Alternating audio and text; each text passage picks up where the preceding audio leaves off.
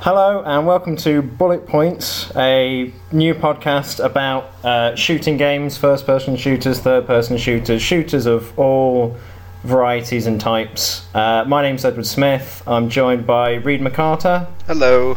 And Patrick Lindsay. Hello, hello. And this week for our first episode we'll be talking about BioShock, the 2007 shooter by 2K Boston. So we've all played it a few times, presumably replayed it recently as well. I'm going to go first to Patrick. What were your general thoughts on BioShock, having recently replayed it? I never really liked BioShock, and replaying it recently for this podcast, I have confirmed that initial impression. I think BioShock is a very important shooter for reasons which I'm sure we'll get into shortly. That said, it's not particularly enjoyable to play for a variety of mechanical and other reasons. Okay, Reed, your thoughts? Yeah, I mean that lines up pretty closely with Patrick. I think there are things that, I don't know, no doubt we're going to talk about them pretty quickly, but there are things that are fantastic about that game. But God, you play that thing again, it's not a good time. Well, I will probably be sort of devil's advocate because I like it. I like it quite a lot. So I suppose that gives us a decent cross section of opinions. I think the thing then to get into first, speaking kind of about like basics and about mechanics. What do you both think about shooting in BioShock in the sense of how it feels to just kind of move and use a gun and sort of interact with the world of BioShock? Like, what are your thoughts, complaints, etc. about that, Patrick? See, my thought is that shooting games in particular are very tactile, like kind of by necessity. When you make a shooter, you really have to focus on how everything feels, from how the guns feel to how it feels even just to walk around. And like a game that frequently gets brought up as doing this really well is Gears of War, obviously. It's because everything in that game feels super heavy and super just like meaty and massive. BioShock is exactly the opposite. When I was playing through it again, I was really surprised to notice just how much it felt like I was running on ice the whole time. There was no like stickiness to anything, and even the aiming and the shooting was it felt very loose and kind of floaty, which I found really disorienting. Right. Yeah, I agree with you for the most part on that. I think the movement's not great. Some of the guns are actually pretty good though. You know, it feels like such a weird thing to like start talking about BioShock and be like, how do the guns feel? How do guns feel? Yeah.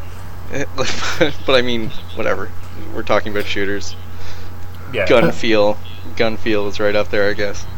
But the shotgun's pretty dope in that game. But everything else kind of has that weird like floatiness to it.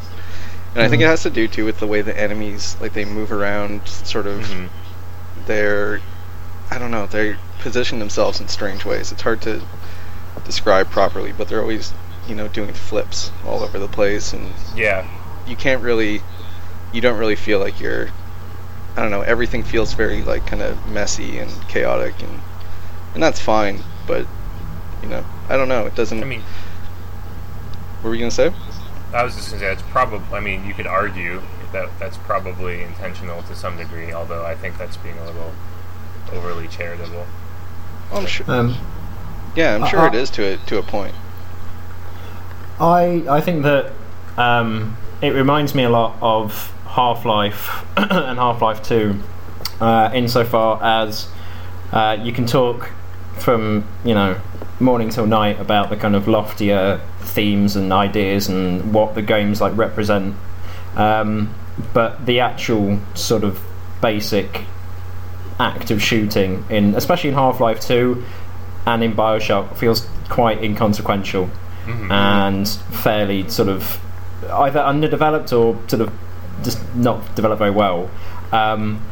BioShock, in terms of chaotic and messy, absolutely, and not in a good way.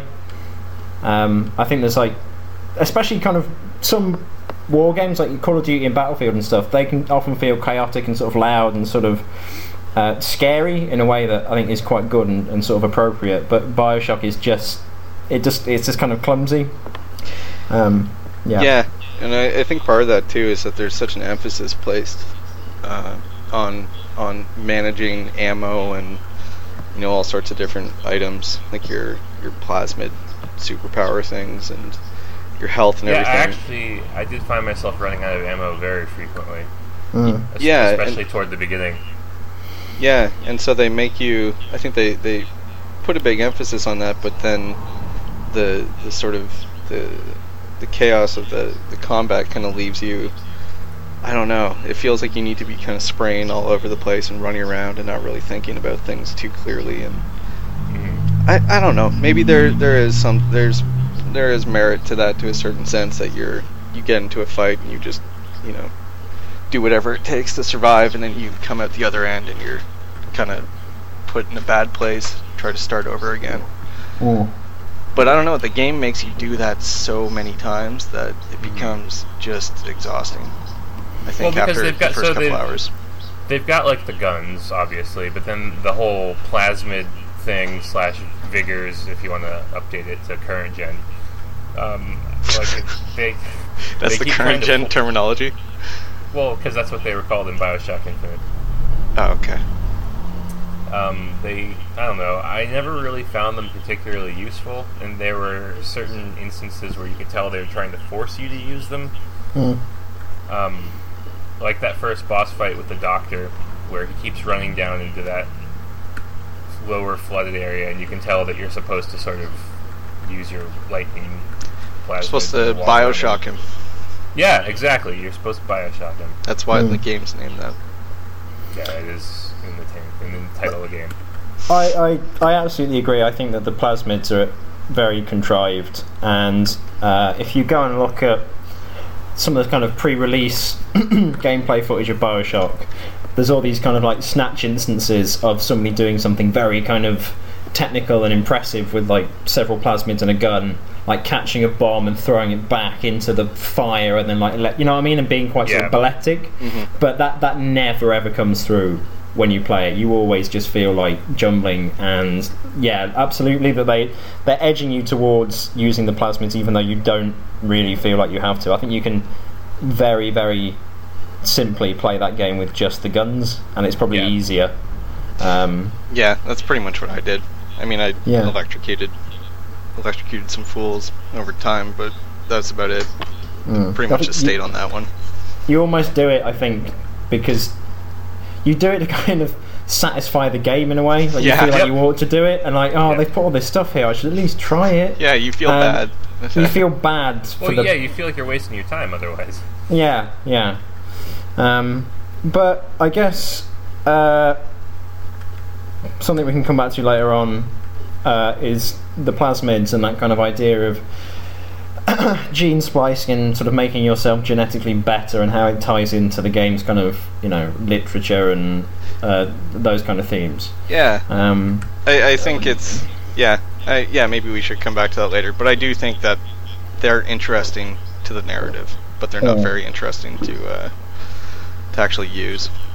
Which I think is funny, because I think that highlights like the primary tension that underscores the game overall. In my opinion. That's sort of where it falls down for me too. What do you two think of what was definitely at the time one of BioShock's biggest kind of hits with critics and whatever, which is this idea of environmental storytelling and kind of putting it on the walls, and sort of you find your own story. Obviously since 2007 it's become a lot more popular. I think it's been used a hell of a lot more. But what do you think about how BioShock does that? Do you feel like the environmental narrative is an effective way? Do you reckon it has problems? How do you feel? Reed? I think it's I'm kind of of two minds of it. I think the environment doesn't, at first, when you first kind of step into Rapture and you look at everything that's happened, there's, you know, like the New Year's party hats and everything, and you get the sense that, you know, everything's gone horribly wrong, and you kind of get the idea of what this place was. It works really well at first, but you don't actually learn a ton from the environment, I don't think. I think it's more those audio logs that yeah.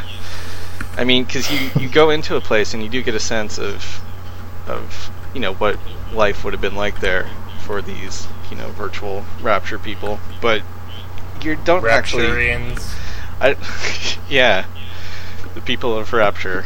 But I don't think you actually learn that much about, you know, it's not telling little stories with the environment that much. More so that I don't know. Here's a place where people drank or went. Yeah, to I mean, there's a lot of window dressing, but there's anything substantive that actually tells you about this place and what it was comes through audio logs, which is a huge pet peeve of mine.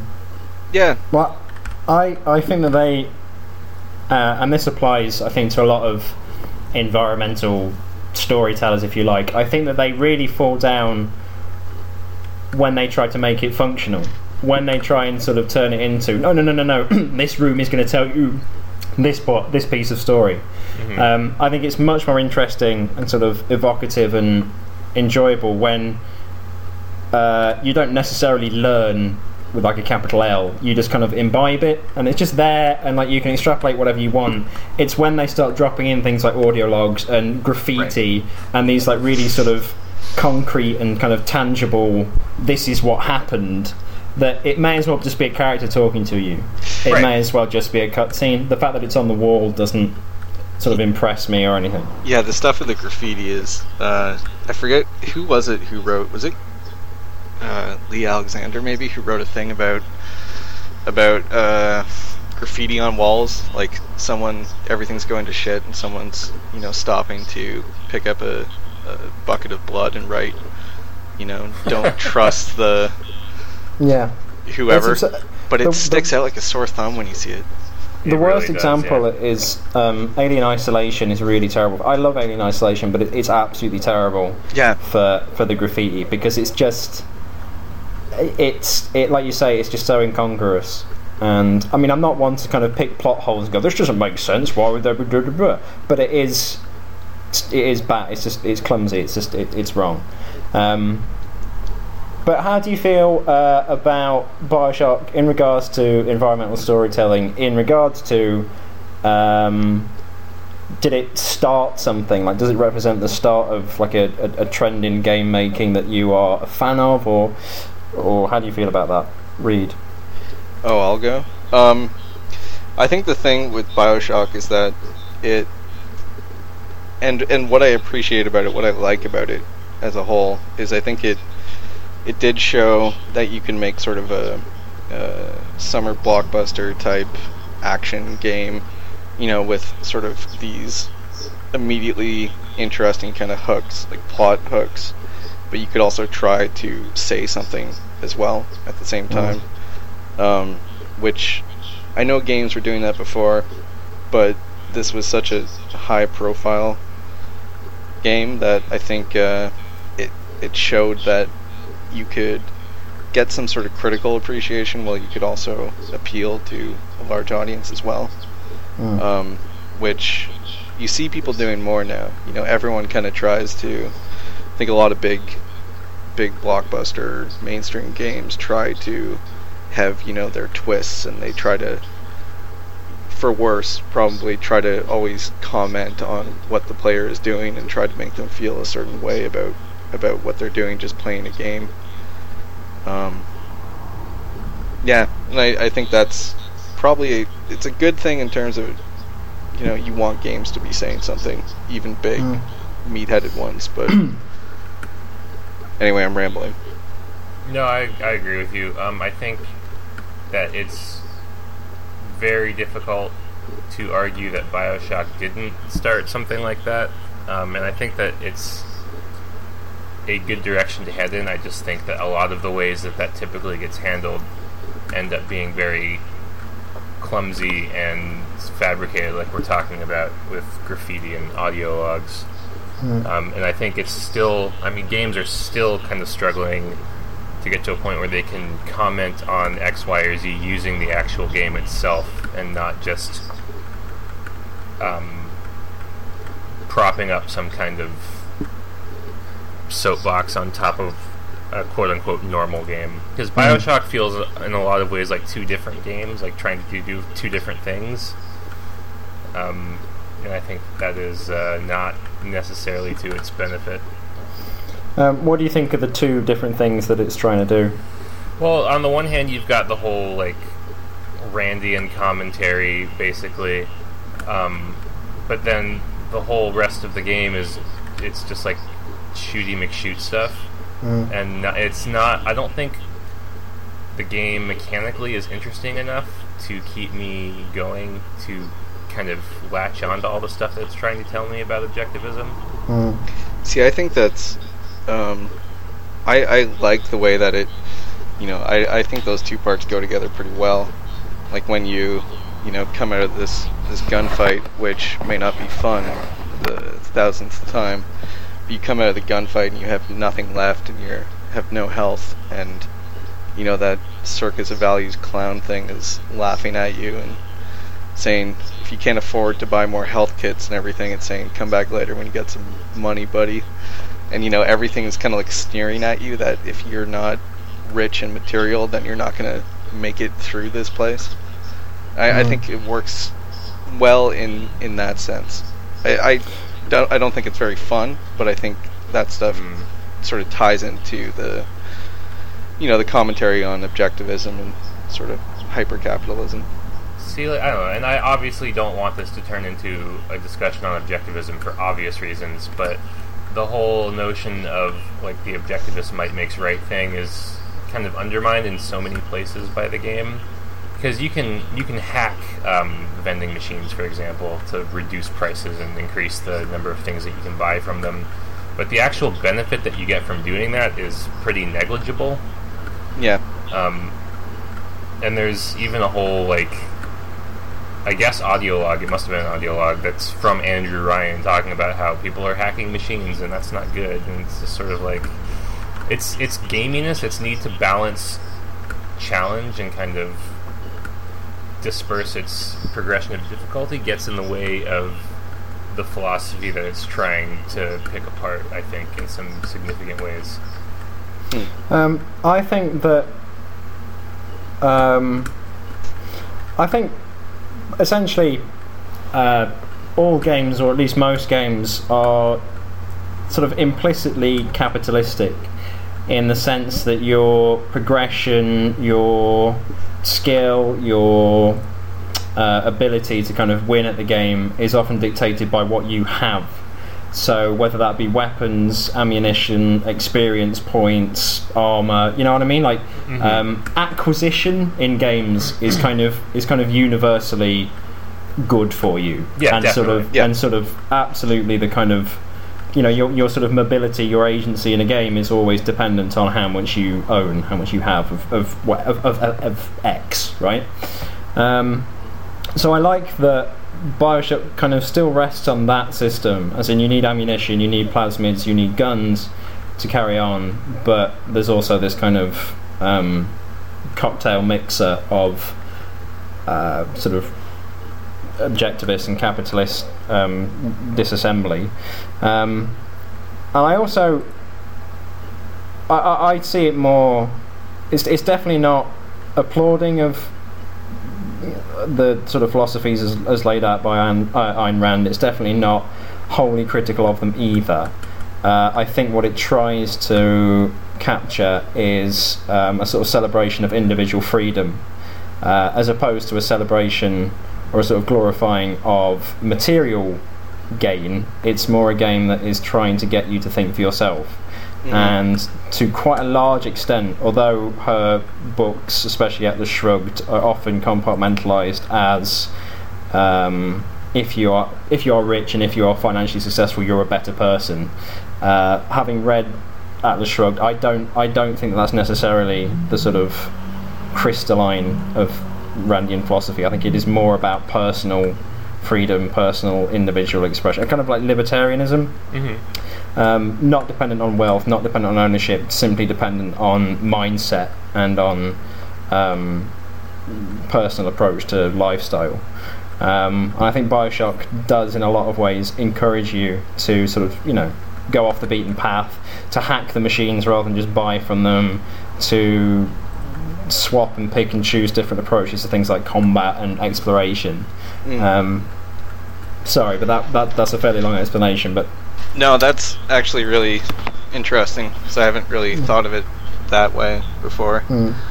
See, I never got the impression. I never really felt like it was encouraging you to sort of quote unquote buck the system like you would do in a strictly objectivist sense. It was never really I can, so I will. It was more so almost kind of like the light version of that. Like, you can hack vending machines if you want for an extra little boost.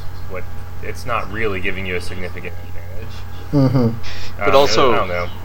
What Ed was saying, though, too, also kind of applies to, I mean, we have to talk about this eventually, I'm sure, but the whole, would you kindly thing, where you find out that the protagonist has been actually, like, genetically engineered to respond to that phrase, and he's been, without his knowledge, been following orders the entire time, and his redemption is getting outside of that, like, getting free of that.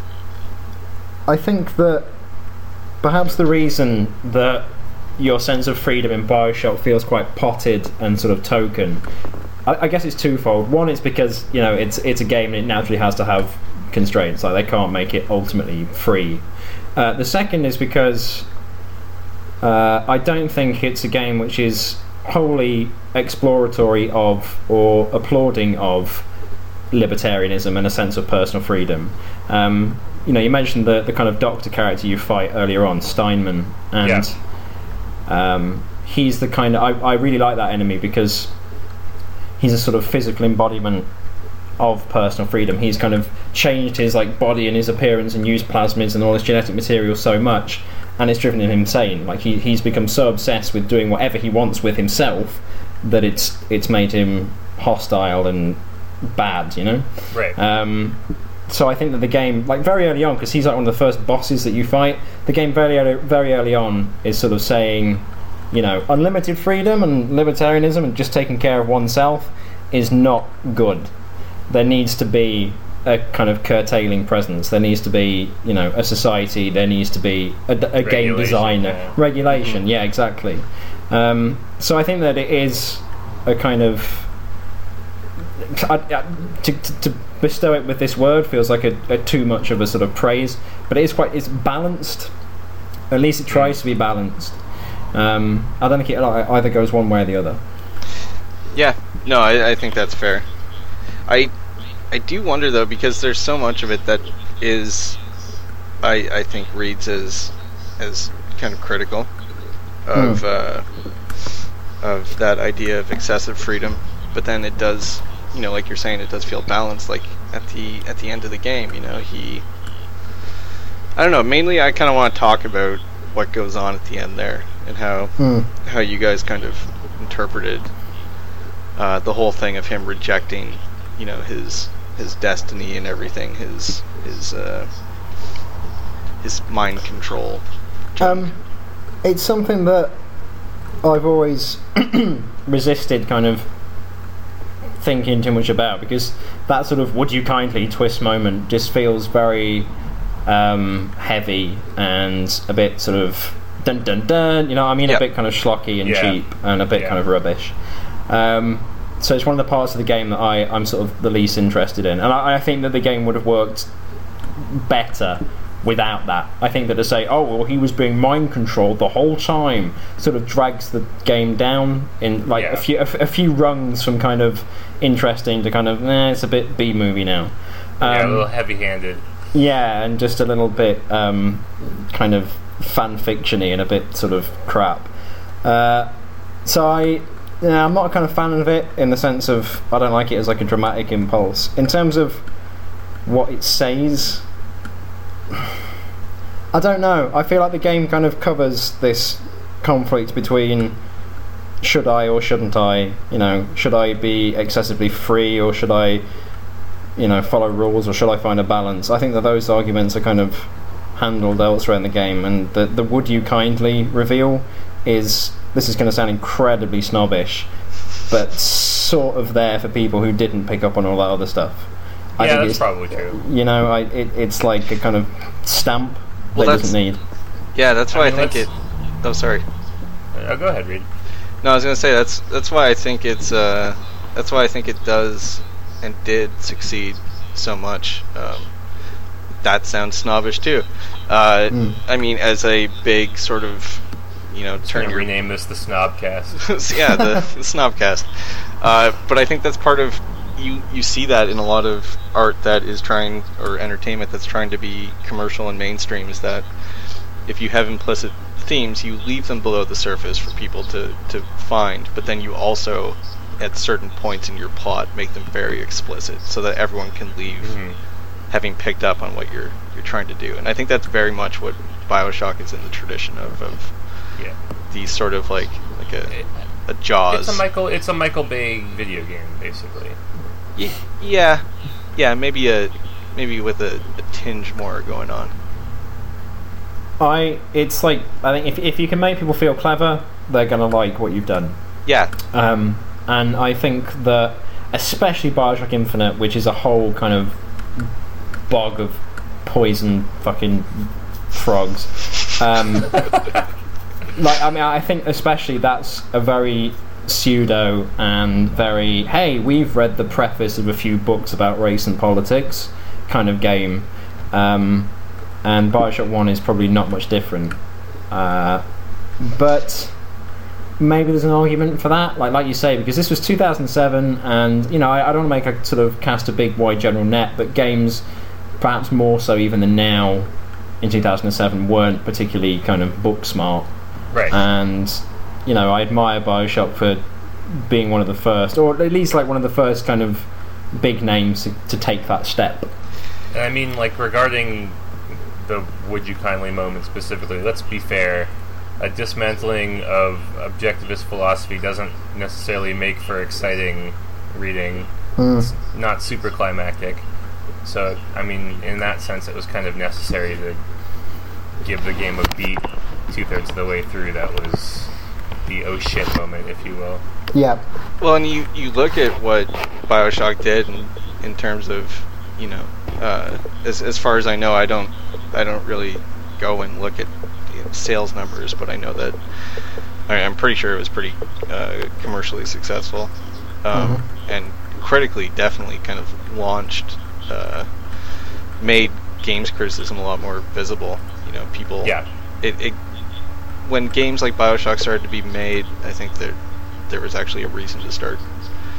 It gave people like us something to do. Yeah. Helped us fill our Sunday mornings. Yeah. But that kind of thing was going on a little bit before, and I think what BioShock was smart enough to do is I think it very much tried to pick up, I don't know consciously or not, but Metal Gear Solid 2, which I think was like 2001, said much of the same stuff that BioShock was saying, and I think a lot more intelligently. But it was also more long-windedly. Yeah, way more.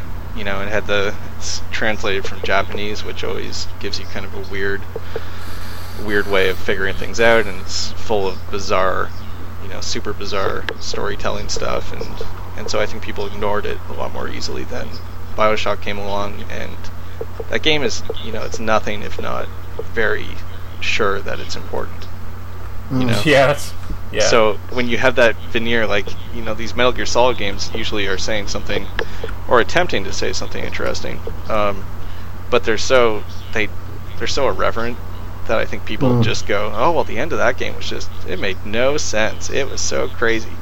But BioShock, comes along and it says, this is big, dramatic, important stuff. Like, listen up.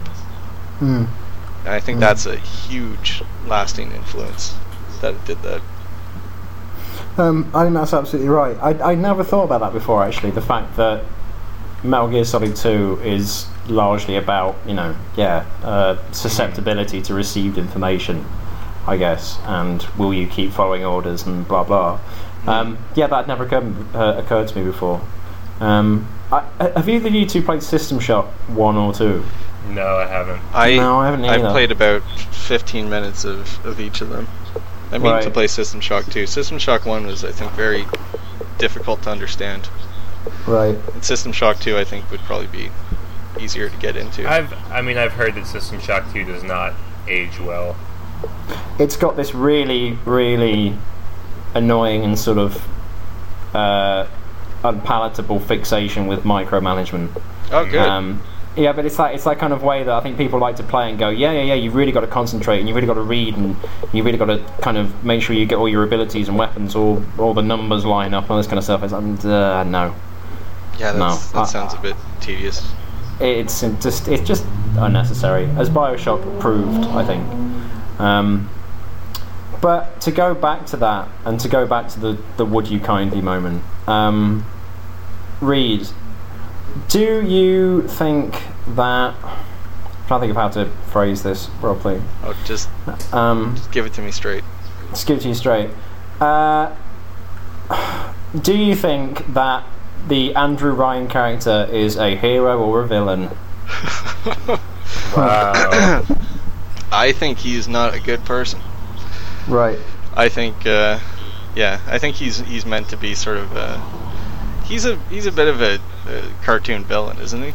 He is. I mean, everyone in BioShock is kind of a cartoon character, really. Yeah, which I think is part of the appeal. I think that's done sort of knowingly.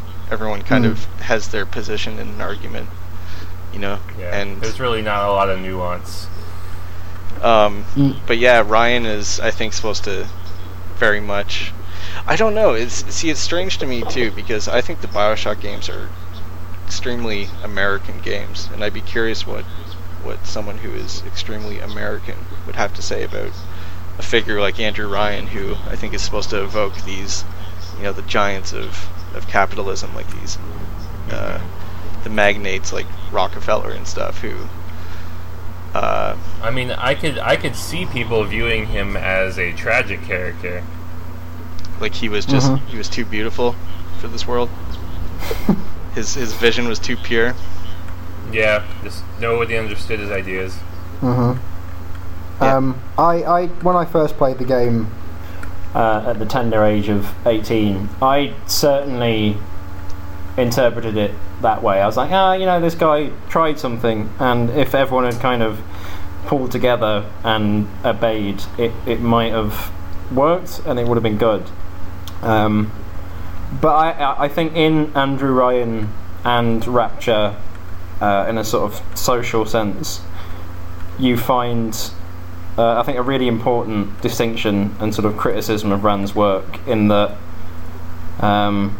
again, it's referring to Atlas Shrugged, it's in that book it's I think much more a personal philosophy, as I've said, than an outlying for how society and like government should function. I think that as soon as you apply objectivistic ideas and morals to politics and social structures, then it becomes sort of untenable. And I think to that extent Rand was like a really, really bad spokesperson for her own work, because she, at least in interviews, seemed to give the impression that this stuff should be used to govern a country, and that's just impossible. It's just not right. Well, I mean, not to take this down that road, but she emigrated from the Soviet Union, which makes a lot of sense. I was going to say, I mean, the only, like Ed and I talked about this before, but the only Rand book I read, and it was sort of before, I think I was about 19 or something. I didn't know who she was, other than that she was a name that lots of people talked about. But I read the one where she, writes the fictionalized version of the... Not a fictionalized version, it's the Russian Revolution. She's trying to deal with the fallout from it. And I think that was pretty crucial to who she was, So I think probably when she came to America and started being feted as this... She was a great spokesperson for the free West, Which is interesting because in going back to BioShock, not the main villain, but the main sort of opposition to people like Ryan and Steinman is Tenenbaum, who is very socialist in how she's portrayed. Mm-hmm. And I can't really remember much of Bioshock 2, but I believe that's the central conflict there as well. I recently replayed Bioshock 2 for other reasons, and the sort of character that you're introduced to in the second Bioshock is called Sophia Lamb, and yes. her sort of overarching idea is that people are all psychologically kind of linked, that we all have like a common sort of empathy with one another, and that using Adam, you could theoretically implant one person with the sort of genetic memories of everyone, and therefore make them kind of physically empathetic towards everybody. Like they've literally got a piece of everyone running through their body, and they become Jungian. like, yeah, exactly, right, yeah. So they become this kind of almost like Gaia kind of figure who's like responsible for everyone's well-being and feels everybody's pain. So she is the sort of antithesis to Ryan, who, you know, is obviously about individualism, libertarianism. But the second game, you know, it finds the holes in her ideas also. I forgot what was the kind of launching off point here. I think Patrick was talking about Tenenbaum. Socialism. Right, yeah. I don't know. I never kind of got as much of a character of Tenenbaum as anything to call her like socialist. It's because I don't know. I didn't find her particularly well developed. Like a lot of the characters in the game, she kind of says like a few like show pieces about, I don't know, like the Nazis and about the sort of importance of saving the Little Sisters. I don't know. I never kind of got like a sort of firm sense of socialist opposition from Tenenbaum. Yeah, the thing that sticks out in my head is there was something about she, I think, was in a concentration camp in Germany, and she started to do research there or something. She admired the moral freedom of the Nazis, even though she was, you know, obviously imprisoned by them. And that's all I remember, you know, from her sort of politically. I suppose the other kind of third figure is Atlas, who is attempting to sort of rally Rapture's kind of common man together to overthrow Ryan, to overthrow this kind of objectivistic society, but turns out to be Frank Fontaine, like a con man who's essentially boss, basically a crime boss, yeah, who's essentially doing this as a score, as like a dodge. I don't know, Patrick, do you think that there's anything worth discussing in that, the fact that the kind of working class street fighting man turns out to be deceitful? I mean, I want to say so. I also partially feel like that would be giving the game too much credit. But yeah, I mean, I think the fact that the character who is called Atlas in a game basically about Ayn Rand's philosophy turns out to be the ultimate sort of evil bad guy, that you think he's helping you and then it turns out he's the one you have to fight in the end. Yeah. Reed? Yeah, I think there is something to it. I actually didn't pick up on that as much the first time. I think it's a game too where it's pretty easy to miss things, and this is a big fault of it, where if you miss certain audio tapes you might not ever pick up on what it's trying to tell you. And there was one I got this time where it was Fontaine very much talking about how, you know, Ryan had the, you know, the money and whatnot, but he had the support of you know, everyone in the fisheries and everything. So there was, I think, something that I don't remember hearing before that made it a bit more explicit that he was supposed to be sort of the crime boss who was representing the blue collar of Rapture. I guess that's one of the sort of fundamental downfalls of this environmental storytelling, is that a lot of the stuff is just going to get missed. It took me like a few playthroughs, I think, to kind of get a proper sense of quote unquote what was going on. Do you think that I think one of the main things that sticks out for me about Bioshock that's bad in a kind of visual sense, in a kind of mechanical and enjoyment sense, is that last boss fight with Fontaine. I think it's really, really bad. But do you think there's anything in a kind of thematic or like literate way to be said for him finally going all out and like injecting himself full of all that stuff and becoming this like 7-8 foot muscly man? Is there anything interesting like thematically there, Reed? I'll defer to Patrick for now. I'm thinking about that, but my first opinion is no. I think it's definitely worth mentioning the fact that the guy who was the quote everyman, because in Rapture, the currency of the primary currency is Adam, and just like in the U.S., you've got people advocating for those lesser privileged who don't have as much money. In Rapture, the whole idea is those who don't have Adam are kind of on the short end of the stick. And as an everyman, that's kind of your purview. But then for him to kind of go completely the other way and just embrace that could be interpreted as just a complete inversion of his self-stated ideals. But at that point in the game, I don't really think that it's really all too relevant. Yeah.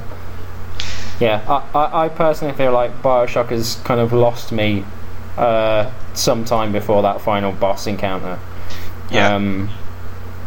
And I think that anything, it seems like such a strange place to end the game, and like a really weird note to kind of go out on is this one-on-one battle with. Well, I guess you could justify it and say like, is he the final emblem of accepting objectivist ideals, and are you battling at the end objectivism embodied? But again, that just feels so schlocky, and it feels like something that's dealt with in the Steinman fight at the beginning. And it just makes for such a ludicrous spectacle. There's like bald, naked bodybuilder like diatribing about his like blah blah blah blah my power. It becomes really impossible to take seriously as like a sort of work of literary criticism. I think it's another one of those places where the game needing to be a blockbuster game gets in the way of anything it might have been trying to say. Yeah, we're just they're stuck with. Yeah, we need this boss fight, basically. Yeah, and what Ed was saying too about this is one of the things that struck me going through the game again, and especially when you go through it, kind of knowing the wider dramatic arcs, like when the big story points are going to come up. That game tells itself in such a ramshackle way. There is no sense of dramatic pacing to anything beyond, the big plot twist thing and then everything that follows it. So like what you're saying, by the time you get to Atlas Fontaine at the end, you're just kind of, I don't know. At that point, I'm kind of done listening to the game. Like you go through that whole Big Daddy section where you see how they're made and everything, and which is such an unnecessary bit of storytelling as well. That's such a that's such a mistake, that section. I think that you're absolutely right, both of you, that it's a game that is kind of constantly struggling to balance these, we need to have this spectacle moment in here with this is what we're trying to say in regards to someone's book. I think it's really struggling to juggle those two things, even more than no, that's a ridiculous thing to say. I was going to say even more than Bioshock Infinite, but Bioshock Infinite is the ultimate example of being unable to juggle play and themes. Which is a shame because they are absolutely not mutually exclusive. No, well that kind of, I think that's a really interesting point. Like, do you think that just the kind of like microtransactions between you and Bioshock, the act of using a plasmid, shooting a gun, walking through a room, do you think that there's anything about the way that they're designed and made and presented to you that reflects upon the game's themes? Like, you're not the kind of big scripted moments, not the kind of things that your kind of head is forcibly turned towards, but just the sort of natural action of playing the game. does that appeal at all, do you think, to the themes? Is there any kind of compact there between those two things? I'm tempted to say not really. The moment to moment is kind of completely divorced from this sort of overarching message that they're trying to throw at you. At least I think it is. Yeah, I don't know. I still stand by to an extent the idea that you're always kind of scrounging and trying to make do and trying to collect money and everything is ties into it somewhat. But whether that's just... I mean, granted, this could just be my bias against the game's awful writing and self-justification. Yeah. I think that any sort of relationship that you might interpret between the moment-to-moment play and the sort of game thematically feels more like an accident.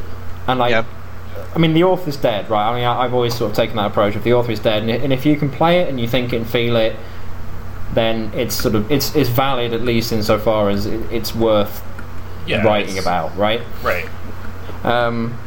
But I'm not convinced that somebody sort of sat down and said, okay, we're going to make a shooting game where you need to kind of resource manage and acquire items to progress. Oh, you know what would go really well with that is a story about the shortcomings and benefits of capitalism.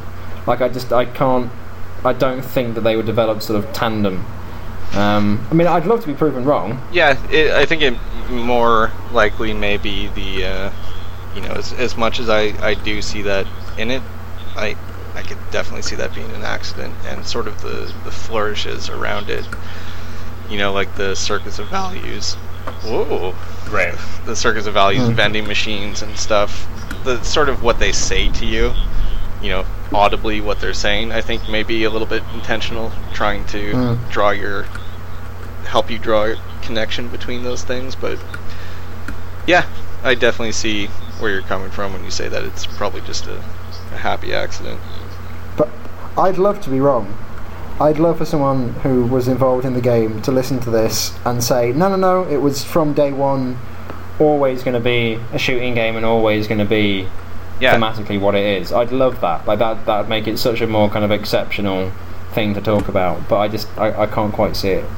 I guess an interesting question to perhaps end on and maybe lead into a couple of further episodes would be, do either of you off the top of your heads know of any shooting games where the moment to moment does play into the sort of themes and the kind of overarching literature? Patrick, do you have anything in mind? You all know what I'm going to say. Yeah, I know. I have an idea. I mean, not to sound like a broken record, I'm just going to get out of the way now. I think that is literally what Far Cry 2 is about. Yeah. Why? I for the half or three-quarters of that game that I've played, that I've struggled through, I agree with you. I guess we will undoubtedly end up doing an episode on Far Cry 2 at some point. But as a kind of hors d'oeuvre, what do you mean? Like, how does it kind of match those things in a way that BioShock doesn't? Well, because Far Cry, first of all, doesn't have a super heavy-handed narrative to throw at you. It actually kind of has an unnarrative. It's not trying to force a particular perspective down your throat. Really, all the game is about is you play a mercenary character sent to this shitty situation, and then the narrative as it unfolds is just about whatever it is that you happen to end up doing with yourself while you're there. And as that unfolds in ways that are, as anyone who's played the game knows, very frustrating and unfun and tedious, and the game itself, because of that, I think, could be interpreted as a commentary on the nature of, foreign interventionism and needless mercenary violence, and kind of demystifying and de-glamorizing this notion of the hero soldier that we kind of hold in our games. Yeah, there's a lot going on in that game, I think, to talk about. We definitely have to get into that at some point. Yeah, because every shooter game, or at least every military shooter game that you play, is sort of underpinned by this notion that guns and power and military might are freaking awesome, and it feels just super sweet to like snipe the head off of a dude or whatever. And then you play Far Cry 2, and it's just not that at all. There is nothing about that game that is glamorous. From the fact that you end up, well, I mean, we'll get into it later, but the fact that you end up fighting people that you were previously working with, to the fact that you can die of malaria, like, it's... The game world is a nasty, nasty, nasty place, and you're not supposed to enjoy your time in it. Mm-hmm. Yeah, I absolutely think that's true. Yeah. I'm sure there are others too that, if you're just saying shooting games where the mechanics are directly reflecting on the theme, I'm sure there are others as well that we're not thinking of right now. I'm racking my brains. I can't come up with. I mean, again, not to sound like a broken record, you've heard me evangelise Haze to a great extent, right. But yeah. I don't think it quite sort of reaches that sort of crest. It's not quite that completely. It's not sort of moment to moment speaking to the themes. It's not there. At times, though, it is. At times, it certainly is. At times, it does it really, really well. And it's such a shame that game got sort of swept under the way that it did. But it's not. Yeah. I think a little bit generous to Haze. Kane and Lynch, especially the second one, right? But again, it's like Kane and Lynch 2 especially kind of works because it's grubby and horrible to play, and it's a story about grubby and horrible people in a grubby and horrible situation, which is nice, and there's a sort of poeticism to that. But in terms of is it like informative or educational or sort of purporting to any sort of literary intent in the same way that you might argue BioShock or Far Cry 2, I'm not quite sure. It's just kind of mucky for mucky's sake. Yeah, which I think is valid. It's okay. It's its own thing. Yeah. But anyway, I'm sure we'll get into some of those games later in the series. As to kind of close this episode, I'll go first to Patrick. Have you got any closing remarks, a kind of conclusion paragraph about BioShock? I think that, like I said, there's kind of two games here. I think, on one hand, BioShock is interesting to look at because of some of the things that it played with and flirted with thematically.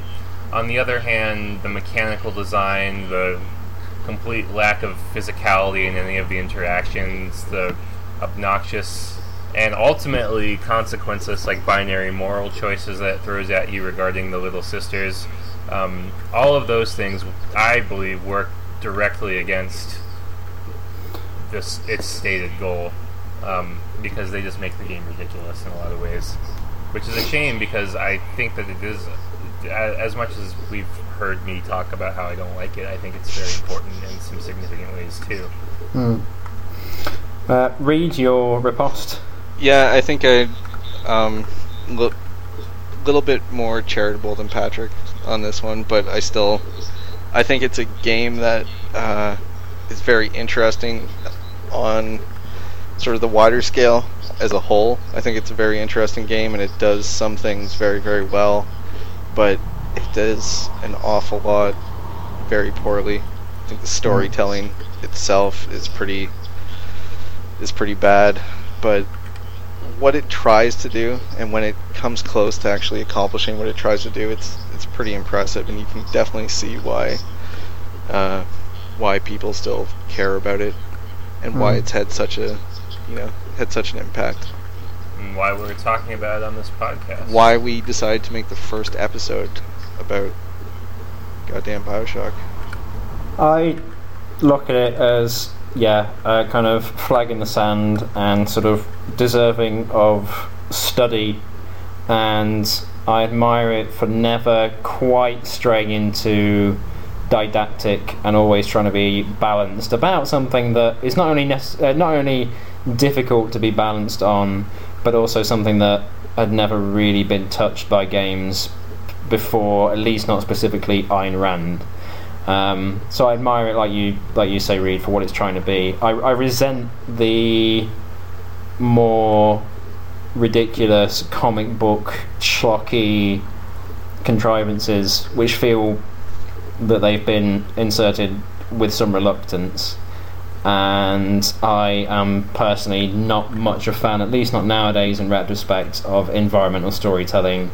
I feel like it's a contradiction in terms, and they're fairly sloppily disciplined.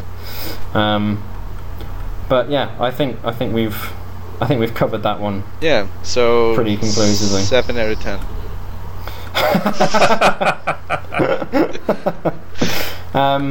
Okay, well, that's us for Bioshock. Next time, we're going to be playing a game which was suggested by Reed. Reed, what are we talking about on the next episode? We are going to play Deus Ex: Human Revolution. Not the first Deus Ex, but the Human Revolution one. That's my favourite one, the one where the humans have the revolution. Yeah, right, yeah. Oh, set during God. the French Revolution. I love that one. Yeah, so play along at home. I mean, if you want to, right? It's an interactive podcast. That's what we're here for. Yeah. And why, in brief, Reed, why are you enthused about Deus Ex: Human Revolution? I remember that game being pretty cool when it came out, like sort of feeling very much like it was a this actually doesn't make it sound cool at all, but like a 25-hour essay, about sort of transhumanism and our relationship to technology and class struggle and all that interesting stuff. I also all the stuff that we love when we play video games. That's what I want, man. I want all that jazz. But also because if we do too many first-person shooters in a row, then this podcast will just become about first-person shooters instead of just shooters as a broad term. So Deus Ex seems like a good one for that. That's true. And also, it is possible to play Human Revolution without using a gun. Is it? More or less. Yeah, you can definitely do it. It is now that they have the director's cut. I think it is. Right. Okay. So maybe that will come up. So if someone does play it all the way through without a gun, sends us the video, then we'll ring the bell. And they also won't be allowed on this podcast because it's off book. Yeah, that's right. We'll deny that they did it, and we'll discredit them, and just burn their name to the ground. Well, on that bombshell, we'll leave our discussion on Bioshock. Thank you very much for joining us. My name is Edward Smith. I was joined by Reed McCarter. Yep. Yeah, and Patrick Lindsay. That was me, yep. Yeah, okay. Thank you again for listening, and we'll be back next episode to discuss Deus Ex: Human Revolution.